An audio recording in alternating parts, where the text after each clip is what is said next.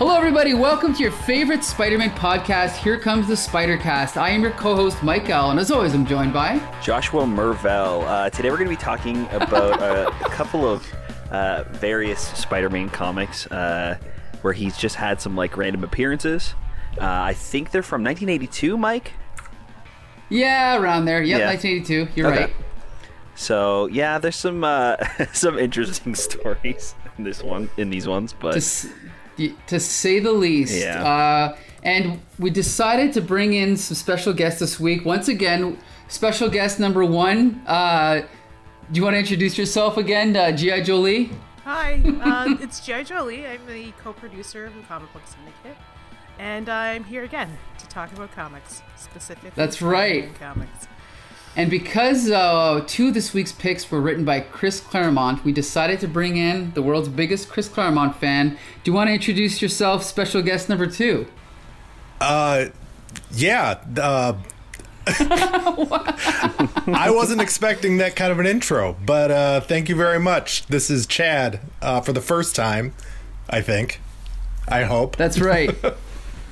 Well, I mean, to be honest, the reason that your name came up is because we recently reviewed the Dark Phoenix saga, the universally acclaimed benchmark of 80s, superhero comics.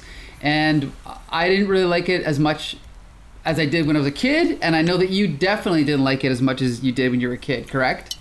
Yeah, but I'd only ever read it as an adult. Okay, that could be part of it.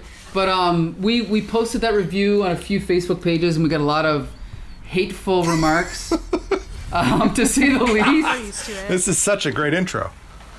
Right. But it's okay. We're being honest, right? And, it's all about... That's what matters. Exactly. And so anyway, this particular comic, Marvel Fan-Affair number 1, that's our first pick for this week. And this was originally commissioned as an issue of Marvel Team Up. But then I think what happened was it took it took the artist Michael Golden so long to finish the story that I believe what happened was the characters were now out of continuity. Like, it was so out of sync with everything else. They're like, why don't we just make a special project out of this?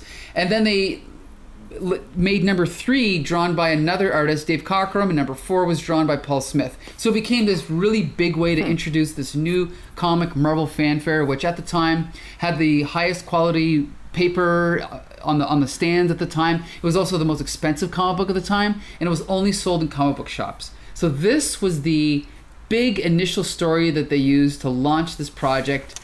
And it's always been kind of a holy grail for me, and I think this is the second time I've read these first 2 issues, and I've always had mixed feelings about it. I don't know about you guys, but I'm just going to say quickly, I also have mixed feelings about Chris Claremont. I do love him, but I have mixed feelings about him. That's all I'll say. Chris Claremont's obviously known as the writer of X-Men for, I believe, 17 years straight, and Michael Golden, the artist, is mostly famous for doing Micronauts and Star the Wars, NAMM. right? He did one issue of Star Wars. Oh, okay. Yeah, that was it. But he's mostly known for covers. And he's also one of the most influential artists of the 70s because people like Art Adams and Todd McFarlane all were sort of influenced by him. And so he definitely left a huge mark, even though he's only done a few comics. So this particular story, I believe we mentioned this before we started recording. It starts out really good, and then it kind of takes a weird turn. But basically what happens is... okay, let's see if I can summarize this. Is basically we have the ex-girlfriend of Carl Lycos. Carl Lycos is Soren, who, for those that don't know, is kind of a half-man, half-pteranodon, I guess? Mm-hmm. Right. And so the ex-girlfriend of Soren tries to get Angel, the former X-Men Angel, and his girlfriend Candy Southern to help him track down Soren and kind of figure out what's been going on with him in the Savage Land. And then I don't remember how this goes public, but J. Jonah Jameson finds out about it. Do you remember, Josh? No, I don't even think that they really say why it goes public. I can't remember.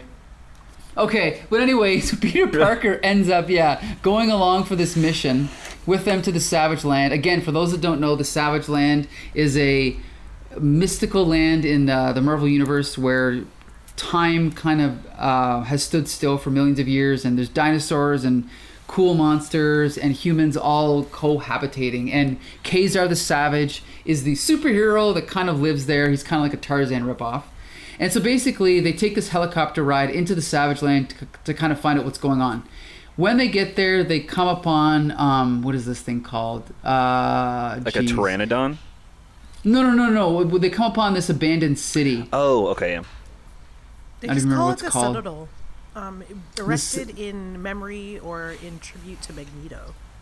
Right. Okay, so this is all going back. We're referencing old X-Men comics. So basically, the first thing that happens is they get attacked by these Savage Land mutants. Or I always thought they were mutates, but I guess they're mutants. So they get into this big fisticuffs battle. And, I mean, there's more to it than that. But basically what happens is they get into this big battle. And then Spider-Man and Angel get captured. And these mutants have this gigantic device where they're going to demutate them, right? De-evolve them. De-evolve them and mutate them all at the same time, I guess. Yeah, it's confusing because I just watched an episode of Star Trek with the same plot. But anyway, so they de-evolve them in number 1, and then by the time we get to number 2, like we don't see what happens to them quite yet. But when we jump to number 2, we find out that what's it called? Angel has been turned into. Wait, what is Angel again? He's like a giant, like hawk human. Like a man bird. Like he has feathers and claws. Right, like a harpy. But he's a almost. humanoid. Right. There you go. And Spider-Man has been turned into a gigantic spider. So of course there's fighting, and more fighting, and then the mutants try to turn the device onto what's the girl's name again? The blonde. Tanya. Yeah, they try to turn it onto Tanya, but she's rescued at the last minute by, what's his name? Sauron getting the idea to use his vampire-like powers to suck the energy out of... like, and you're laughing in the background. Suck energy out of her so that she is not de-evolved. Right. And then basically he kind of rescues her. Does the same thing with Spider-Man and Angel as well.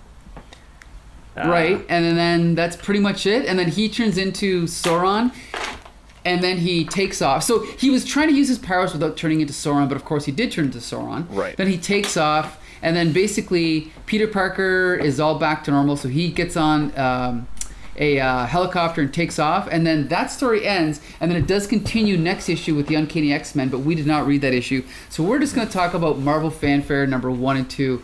And I'd like to start off with our special... guest Chad this week. Chad, just the story. Tell us, what did you think of the script? So the script. Okay, so like what I have notes. I took notes, and there are 3 layers to this. Like there are things about the story, about like the A to B to C to D that I don't like. There's a lot I don't like. I got bored. I got bored because, one, I feel like I've read this story a million times. Now, if you zoom out a little bit, there are things that I kind of really liked. Like, I know that you introduced me as a person that doesn't like Chris Claremont, but I actually have some good things to say about him because he's adept at just getting right to the action, or at least, like, getting rid of... I was going to say he gets rid of exposition, but he doesn't. There's plenty of it. But like the scenes, he sets up a scene very well. Now, if you zoom out even more, I don't know why I'm reading this. It is just resetting the pieces. Like, who cares how Carl Lycos goes from being a dude in a loincloth back to a dinosaur? Why? Nobody cares. Like, this Tanya woman, yeah, she's his girlfriend, but like, she's also his sister? We'll talk about that in a minute. But like, nobody cares about this little anecdote about Peter Parker and Warren Worthington go to the jungle and turn a scientist into a dinosaur. Like, nobody cares. We can just go and read about the X-Men fighting the Dinosaur Man. Like, that's the whole point. We don't need all this setup. We don't need to learn about Tanya. We don't need to learn about the mutates and the mutants. We don't need to learn about the Citadel. We don't need any of that. But that's way out here. That's like zoomed out. Now, like, if you want to talk about the part that I do like, like, you learn about who Tanya is as she talks to Candy Southern and Warren Worthington about her problem. You know what I mean? Mm-hmm. You don't learn about her past until she tells you about her past. I like that the story just leaps into her asking for Angel's help, and then it like goes from there. It's like that scene, and then boom, we move into the next scene with Spider-Man, and then boom, they're all together on the plane, and then boom, they're all on the ground because the plane blows up. I like that. It's like, it's the sequence of scenes I like that Chris Claremont has enough cinematic instinct to do that. But then when you get to the actual A to B to C of like the giant captions, the unnecessary paragraphs of text, I get bored again. That was a lot. I'm sorry, everybody. You know, if I were to say, if this was like a movie, this is like a great way to set up a mission. Yes. Like, you got to go here, you got to do this, you got to do that. Perfect. But then once they get there, I really feel like it goes off the rails. Absolutely. But I did enjoy a lot of Chris Claremont's prose. You know, I mean, he has a background. He's written some novels for sure, so it's kind of written in an older, more text-heavy style. So I did like that. G.I. Julie, what did you think about the script? Well, that's the thing, is that I have one very relevant note to that point. Is I wrote this down. Claremont text is overly descriptive to the point where you question his trust in the artist. And maybe it isn't so much his distrust of the artist to tell the story that he's trying to tell, or maybe it is, I don't know. But maybe that's his own fallacy, where he's an author, where he's a prose author, and that's what he's used to. And it just, unfortunately, it doesn't work with comics. There has to be just a balance, and there isn't really a balance. So not only are his characters' thoughts as descriptive as sort of like the narrative panels, their dialogue is just as descriptive as well. So every A, B, C equals D is all very heavy-handed, like Chad said, and it is like reading a novel. And I zoomed myself all the way out, and I said, one, I don't care about this, but two, maybe I would if I was just reading a novel. Like, I would really find enjoyment in it if I was reading a novel.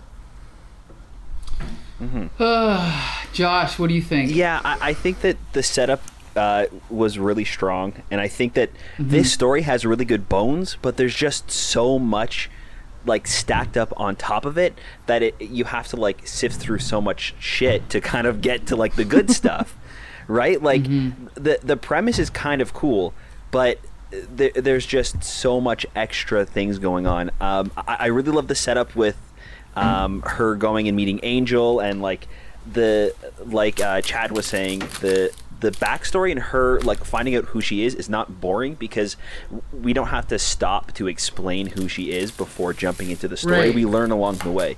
The beginning almost felt kind of like the beginning of like an Indiana Jones story, where like we kind of have like this plot where they have to go find this person in this mystical land. She goes and she finds the person she needs.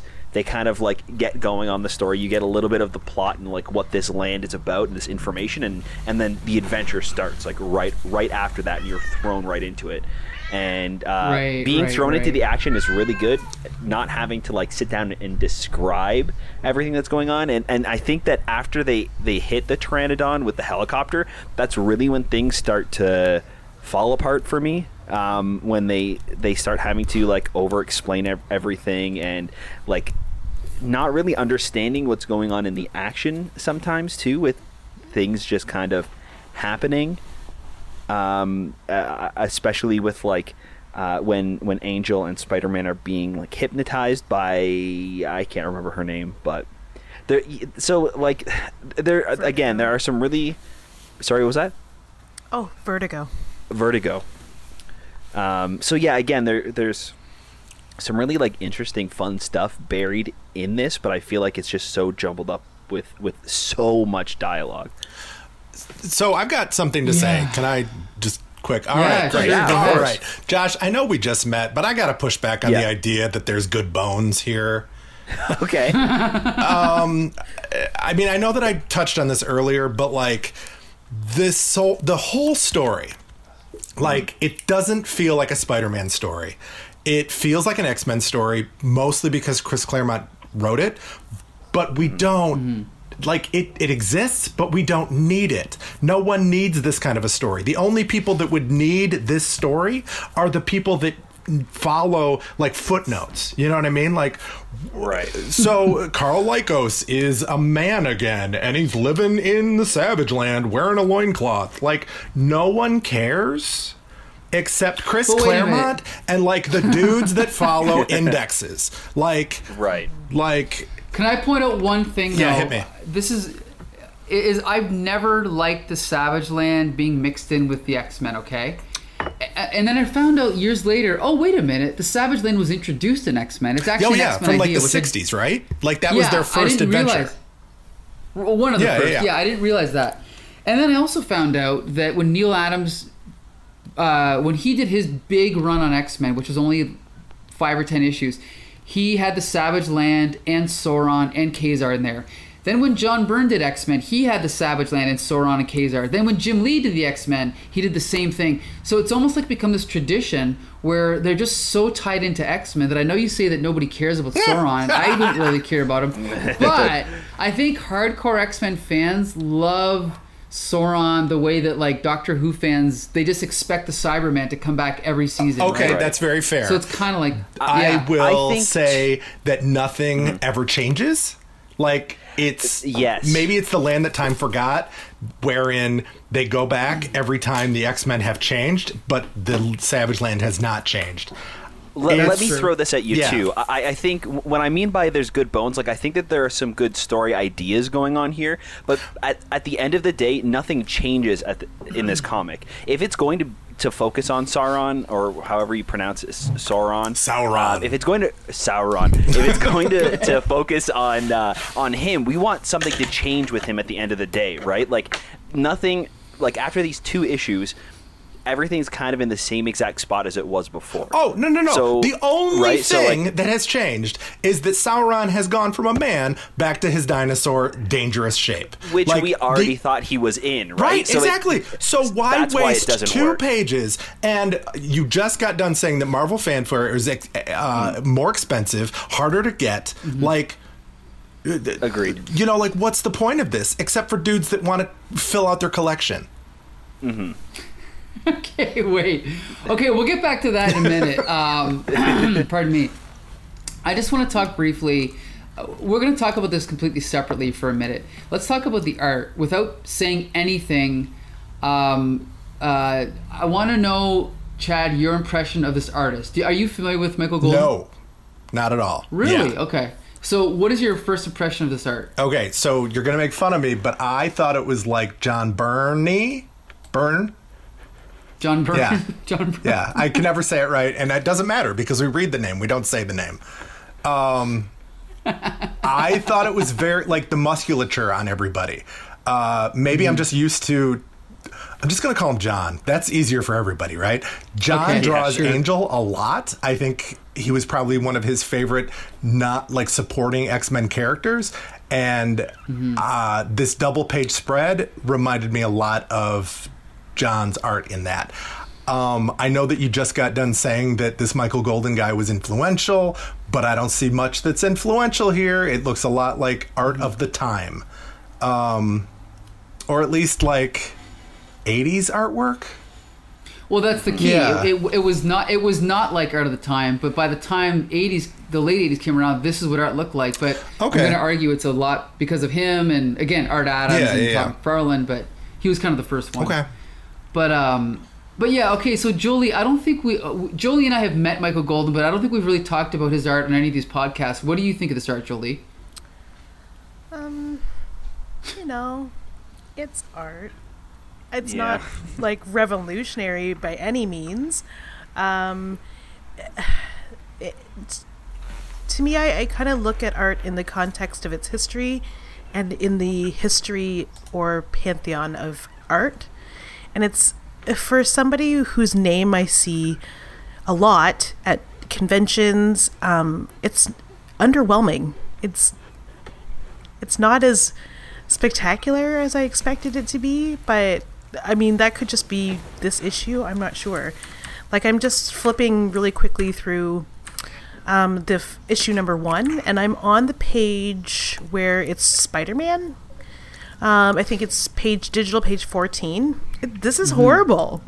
The anatomy is terrible is not a terrible enough word to describe how monumentally bad this art is. Here's the thing, Josh, well, I'll get to you in a second. Sure, I'll just say that Mike Dell and I covered a Michael Golden Batman comic on Flea Market Fantasy, and he did say that he appreciated some of his design techniques and all that stuff, but we both agreed that in his early career, his anatomy was terrible. And you're right, this Spider-Man is completely bass-ackwards wrong. But Josh, go ahead. No, I completely agree with everyone, especially with the anatomy.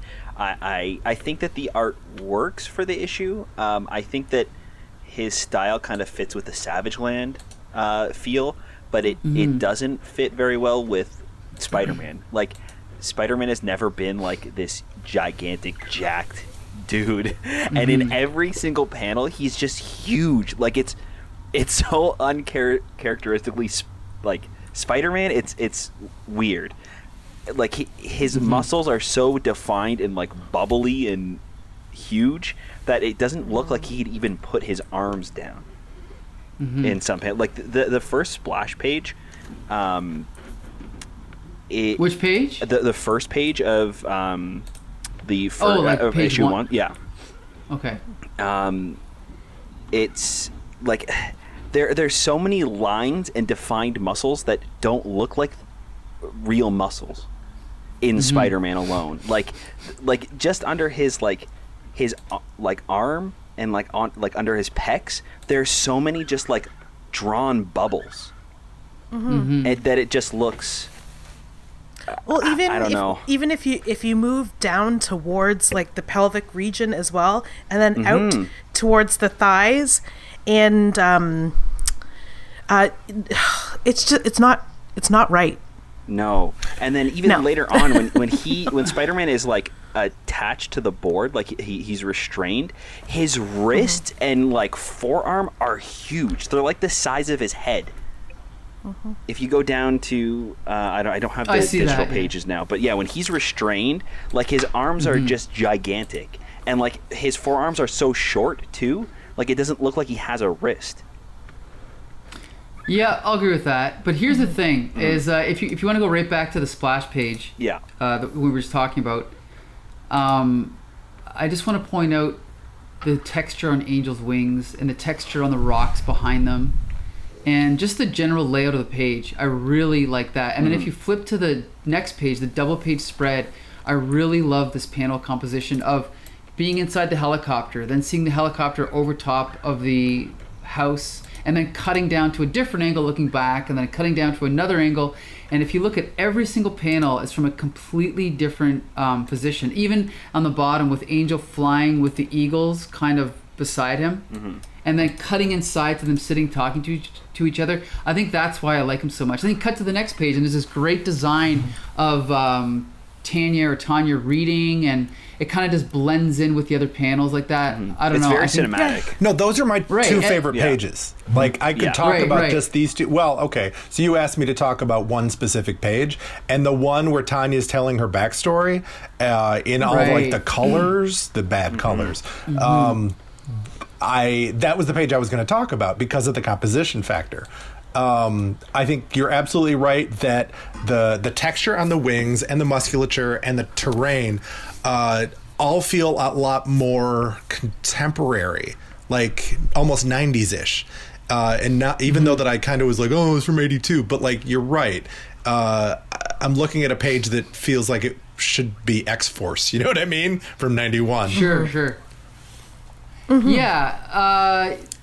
I mean, it just comes down to it. Like, some artists are just not good at everything. He happens to excel particularly in like landscapes and architecture and in composition as far as like page design and layout. But you know what? Sometimes he just falls short on the human figure and anatomy. Right. Mm-hmm. And I think that's why I feel like his style fits so well with the like a Savage Land type of story, because it is very like natural and like you can bring in a lot of textures and it feels right in the story. And well, even it's a Conan terrain, right? Right. So you have like a Frank Frazetta. Help me with that one. Frank Frazetta, is that how you say it? Yeah, Frazetta. Yeah. Okay, right. Yeah. Like hypermusculature, these lines that go on, textures on top of textures, and just like a real kind of bloody color palette. It makes sense, and it just doesn't make any sense with Spider-Man and Angel. Right. It's funny because I think he did one more Spider-Man story after this, which we will get to in a later episode, but he actually ended up inventing the spaghetti webbing that Todd McFarlane used, and his style changes a lot by that point, so I'm looking forward to reviewing that one as well. But anyway, so let's just put it this way, Josh, compared to an average issue of Marvel Team Up, how does this issue stand up? Oh, it's amazing. Yeah, I know. Wow. It's fantastic. Yeah, I agree. Like, for any flaws it has, it was night and day compared to an issue of Marvel Team Up. Like, this felt like a movie, and Marvel Team Up feels like, I don't even know what it feels like Saved by the Bell, you know? Yeah. So I guess, Julie, you've been reading Marvel Team Up. How do you compare this to an average issue of Marvel Team Up? Yeah, in comparison, it is. It's like a 10 out of 10 in comparison. Mm-hmm. But that's only if that's what you're doing. If it was a standalone, on a scale of 1 to unnecessary, I would make it's like super unnecessary. Its existence is questionable. Why would you spend this type of money on writing, artists, paper, distribution, marketing the way you did? Like, it's... I can understand it for Spider-Man. I can understand having like, okay, we're going to take Spider-Man and we're going to pretend he's Conan in the Savage Land. Like, I can get the concept there. But like, you pair him up with Angel, is that the only way to get him there? It's just weird to me. Probably. Well, you know what the hilarious thing is now that if you remember in this story, Peter Parker, when he's talking to J. Jonah Jameson, he's like, hey, well, why? Just because I've been to the Savage Land before? Well, what he's referring to are issues of Amazing Spider-Man 103 and 104, which was one of the first stories written after Stan Lee left. They were done by Roy Thomas. And Stan Lee hated Spider-Man and the Savage Land so much, he fired Roy Thomas, came back to Spider-Man just to fix the title, to get him back into New York and, going to high school or college and, fighting with J. Jonah Jameson and blah, blah, blah. So anyway, it's clear Peter Parker does not belong in this milieu, I guess you could say. I definitely agree with that. The other funny thing about this is that Chris Claremont also teamed up with Michael Golden for... the famous Avengers Annual number 10 that introduced Rogue. And I've read that issue and I've read these two issues a bunch of times. And no matter how many times I read them, I can never remember what the hell happened. It's like, I don't know what it is. Like, I think Chris Claremont's a good writer. I think Michael Golden's a good artist. But it's like they don't have synergy or something. They're like the opposite of Grant Morrison and Frank Quitely. Right. It's like they don't...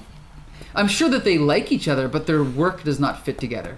Right. That's my... I think at the end of the day, the reason why these ones aren't memorable, these two issues aren't memorable, and why I probably won't recommend them, is because things happen, but they don't mean anything at the end of the day. Right. And nothing really sticks with you. So in the moment, there's definitely some really cool things and like small details that will stick with me, but this story won't.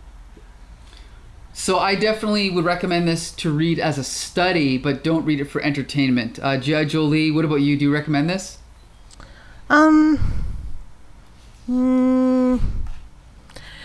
Okay.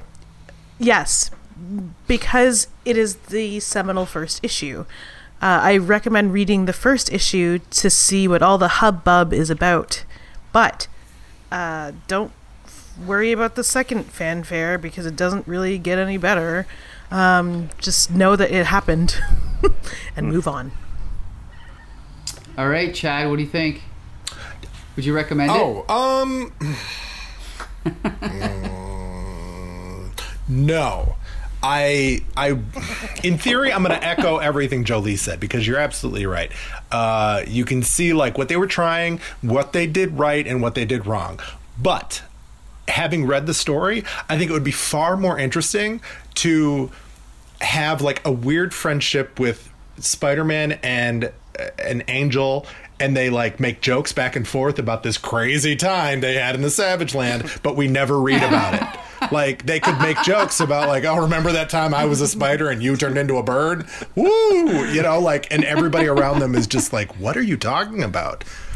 Like, you wouldn't get it. Right. Like a total, like make it an inside joke because we didn't need the story. You could just very quickly make like a caption that said a story that was never told and how Sauron became, I just keep making fun of that name,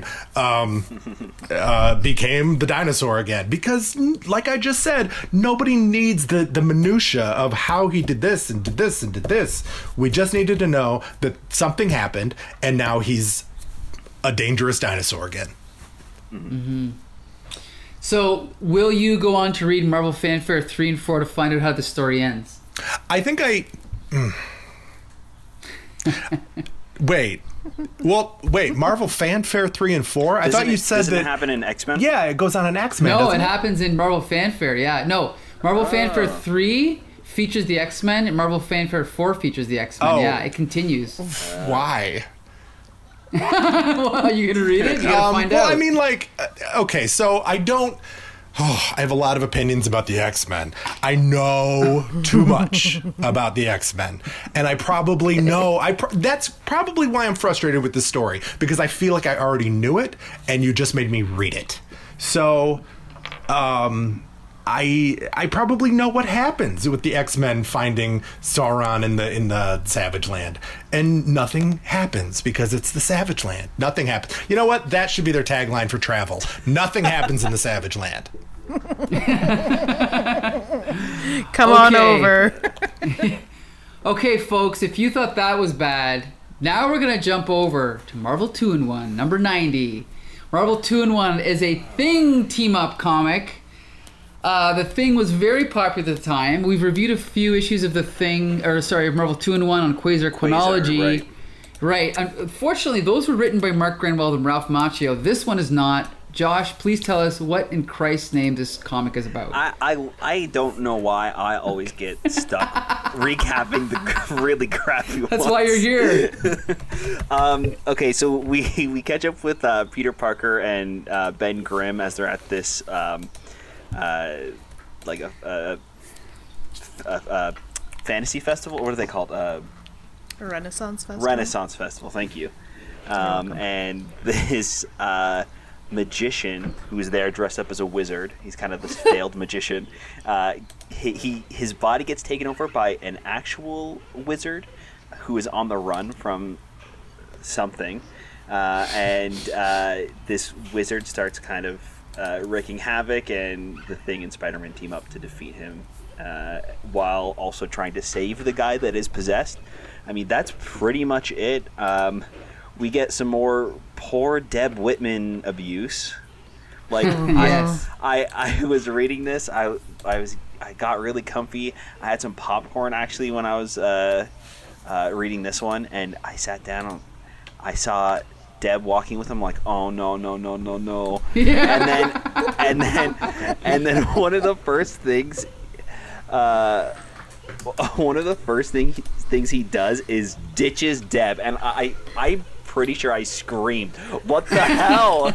Like, why? Poor Deb. And I get this was before her storyline was poorly wrapped up, but it was not nice seeing Deb again. Let me tell you. Well, there's even the bubble. She's not really bad looking. She's really a sweet kid, but for some reason I can't fall head over heels for her. The hell is because you're a louse, Peter Parker. You're no good, rotten louse. So obviously, oh my God, I don't know what to say with this. It was a struggle for me to get through this. It was one of the worst comics I think we've read on this podcast. Chad, what did you think of it?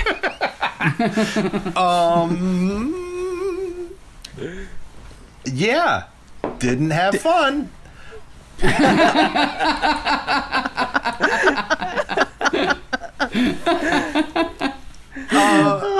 So this is the first time I've met Deb Whitman, and I feel bad for her that she is in a book like this, drawn like this, and written like this, because you only really know Peter Parker has 3 girlfriends, and one of them is Black Cat, and who is this blonde? Who knows? But he treats her like crap. It only gets worse from here. Yep. Well, I'm poor girl, but I'm done with her. Character design terrible. We're supposed to fight a wizard who looks like the Sorcerer's Apprentice. I don't get it. And then he animates monsters upon monsters upon monsters. They just keep getting more and more stupid and more ridiculous. I don't know. And okay, so tell me. Wait, do we talk about the art now, or do we talk about the art later? You can go ahead, talk about the art. Okay, so it looks like, and you can tell me that I'm wrong, but like it looks like the Spider-Man strips from the newspapers. Like the daily strips. Yeah, like the line work and the heavy inks and just like the low quality of anatomy. Just it looked kind of, I don't know, for kids maybe. Or here's the thing, Alan Kupperberg, not a very famous artist. No. He's done a few things that I recognize. I don't hate his art though. I've never hated it. It's clean. I do it's fine. It just it isn't dynamic. And who the hell decided to have a Renaissance fair? Like, wow. Hello, New York. But so yeah, let's telling me you wouldn't go to a pop-up Renaissance festival if there wasn't one in the park? I would. I'd be there in a heartbeat. I just want to come to Alan Kupperberg's defense. May he rest in peace. But like, he's an illustrator, right? So even though he wasn't like super renowned, Chad had said that it was very strippy. It looked like the strips, and I mean that's where he made his money. He was a strip artist. Oh, cool. So while it isn't as detailed as some of the art that we're used to, and the inking is very heavy in a comic strip kind of way, I think that's just his style, and it's pretty, I would say standard, for lack of a better term to describe it. Yeah. And I kind of like it. Yeah, like I've never disliked his art. I've always thought that he was decent. He's definitely not, he doesn't stand out, but he's actually drawn an issue of Amazing Spider-Man that Josh and I have reviewed. I don't remember which one it was, but it's listed in here. And he also did the issue of Marvel Team Up with Howard the Duck that we read. You remember that one, Josh? Oh yeah, I remember that one. Yeah, not a great issue, but his art, I think his art's fine. And again, the inks on this issue are by Jim Mooney, who seems to be inking everything at this point. Right, and I feel like he's very good at adapting with what the artist has already drawn. Because his inks do feel very heavy here, but again, that's because it feels like a comic strip. Where when he is inking for John Romita Jr., it feels a little bit more subtle. And then with some of the other artists with Marvel Team Up, he's kind of adapted with them and kind of maybe elevated their art a little bit at times when things aren't as readable or well put together. But yeah, I really don't mind the inking in this one. Right. So Julie, you haven't talked about the story. What do you think of the story in this one? I thought it was kind of fun, but that's just Hello? because it's like, oh, sorry, Oh, did we lose her? I am muted on here, but not in the recording, so at least you'll have that. Anyway, I thought that it was kind of fun. It is definitely strange, and it's like the plot of a Scooby-Doo cartoon, but without without the finding out that, well, no, you do find out that this possessed human is in fact a human and not a monster. I have a very poignant note that I know Chad will sympathize with, is that Peter Parker is Paxton Hall Yoshida and will never will I ever go to a pop-up Renaissance festival with that guy. Yes. Including Peter Parker. He's a piece of scum, and this book only makes me hate Peter Parker more. I don't know what it is. It's like when his love life is shambles. And when they write about it and then they include Deb, it's like they dig the hole a little bit deeper. Mm-hmm. I hear Josh groaning in anger. It just makes me so angry. And like, I don't know if that's you I heard shrieking, but I feel like it was. It was. It's just, I don't understand why they even created this character. Right. Like there's literally no reason for her to be in any story she's ever been in. Like this poor character has been treated so bad, and the hairs on my like neck stand up every time I see her, because I know that she's going to be mistreated, and just like the story is going to be completely awful. Oh yeah, right. And then you have like this, and then you shoehorn the Thing in there. And his girlfriend. At least they wrote it in a little bit better, where Deb was talking about it. She's like, "Hey, can we go to this exhibit later? It's by an artist, a blind artist." But then we cut to them, and it's just Peter talking to her and ignoring Deb. Deb doesn't even get a chance to like step in and talk to her. Like, it's just, Oh yeah, and then Alicia's like, "You know, I may be blind, but you're treating her like shit, boy. You better run after her." And he goes, "You know, yeah, you're right, Alicia. It was a pleasure talking to you, though." And then he runs after her, but only after having been told by a blind woman who, like, that his girlfriend has left, or his occasional date. Oh, those two words just boiled my blood when I read them. Occasional date. Ugh. Anyway. Well, here's the other thing. Never mind that. As far as the actual plot with the magician and all that stuff, because someone said that it feels more like a kid's comic, right? And as I was flipping through it, if there was 1/3 as much text on each page, I might have enjoyed reading it. You know, like, you read like a kid's comic and there's always going to be less to read because it's focused at a younger audience. I could have accepted this story if there, like I said, if there was far less text, but every time I open a page, it's like, oh my God. Like, if you go to digital page 6, I look at this page and I'm like, oh God, I don't want to read it. Because I know it's not Alan Moore. I know there's no payoff. I know it's just going to be all BS, purple prose and exposition and bad dialogue. So it just makes me not want to read it, you know? And I think that's the key issue. I think the basic story, even though it's idiotic, it could be enjoyable if it was just written more sparsely. Oh yeah, Julie? it could be totally entertaining if it was, like, as you said, written sparsely. I think it was when Josh was trying to recap what happened, like the digital page 6, there's so much text in there and nowhere do we find out why this Rumpelstiltskin-like character has our evil Asian wizard in a web. Like, we don't find that out.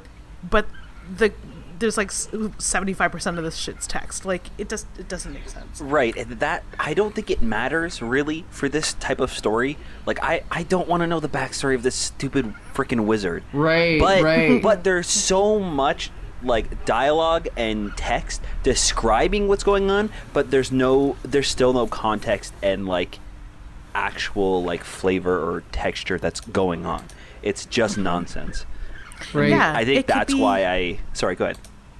Oh, no, sorry.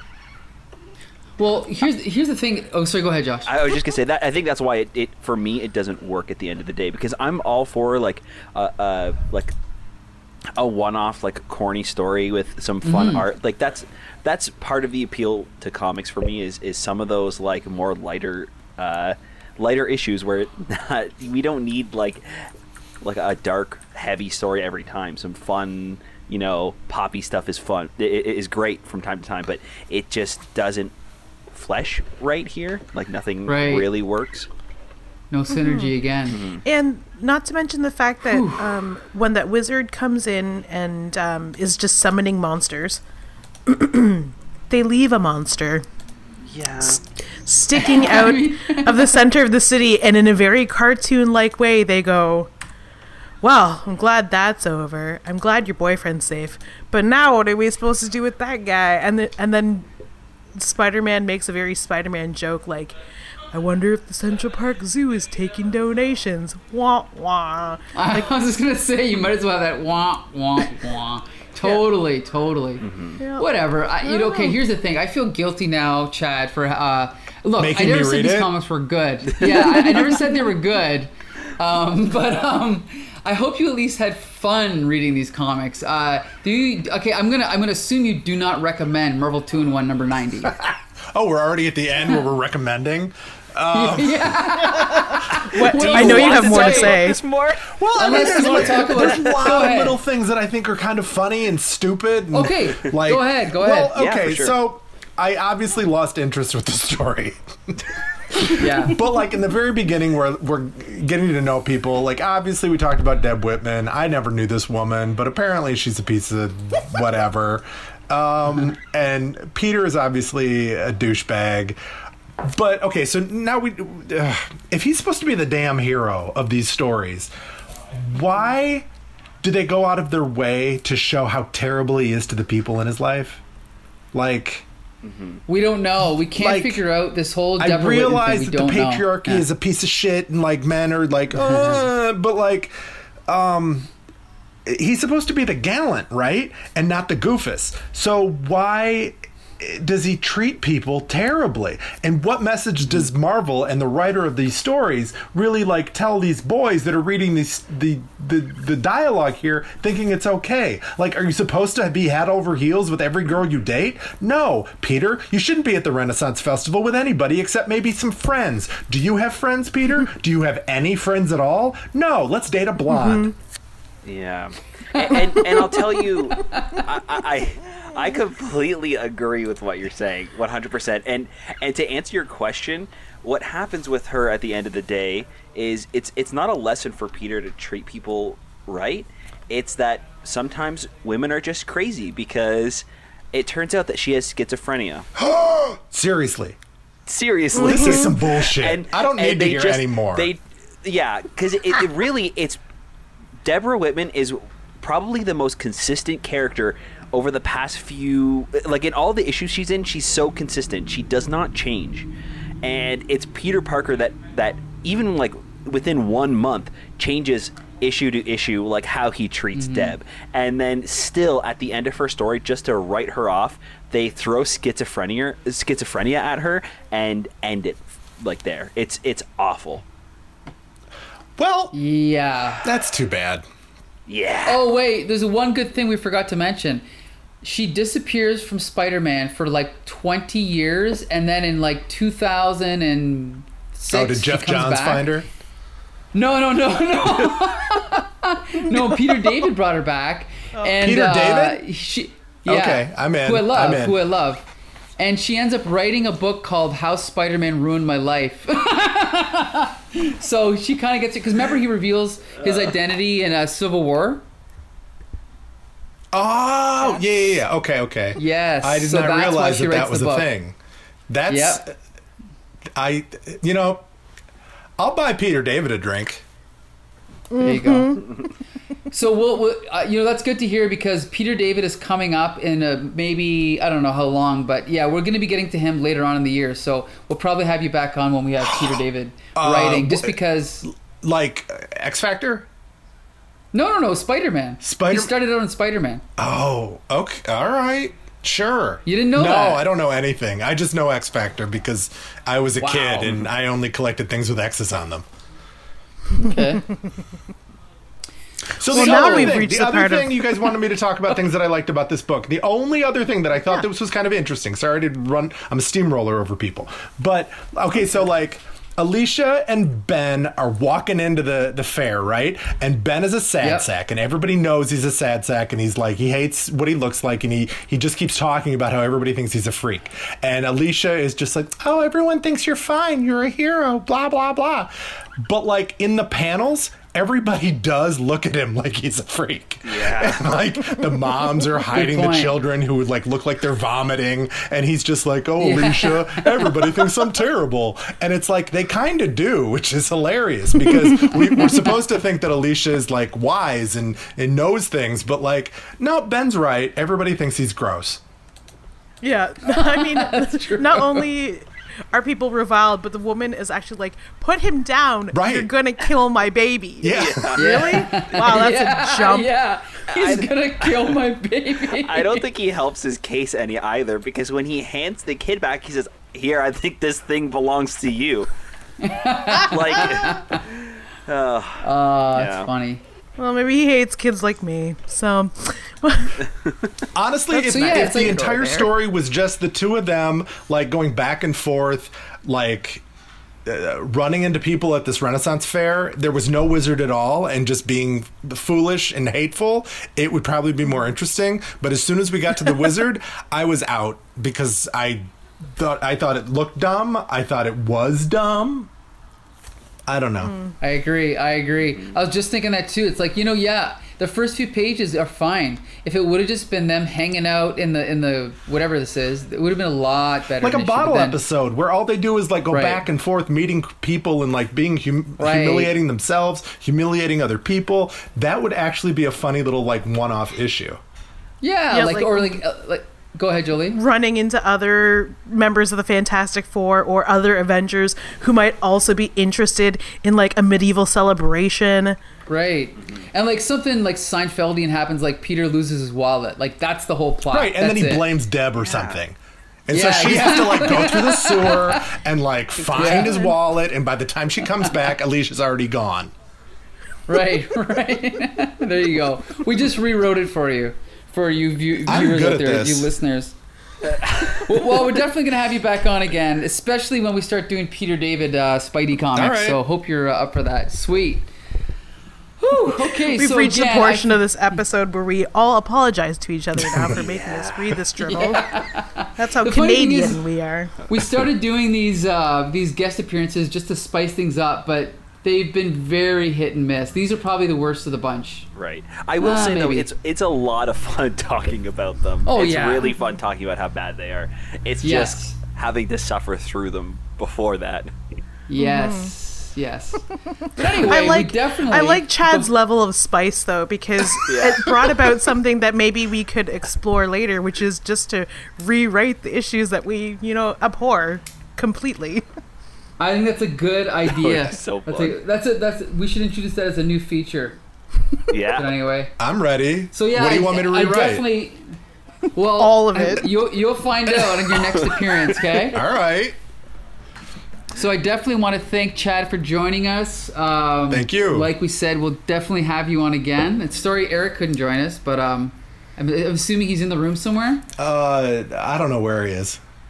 Okay. He's my Deb Whitman. Okay. Anyway. So yeah, we'll definitely have you on again. We want to thank G.I. Jolie for joining us again. And if you haven't suffered enough, we'll have you on again soon, if not next week. And that's about it. And Josh, you can take it from here. Yeah, we also want to thank you guys for listening to the podcast as well. It really helps us when you leave us a review on Apple Podcast or share a link to the show. If you leave us a comment or review on Twitter with the hashtag HCTSpidercast, or mention us at HCTSpidercast on Twitter, we'll make sure to send you a like and retweet and probably respond back to what you're saying. So please get in touch with us, because we want to keep the conversation going, because we want to know what you guys think about the podcast and the issues we're talking about.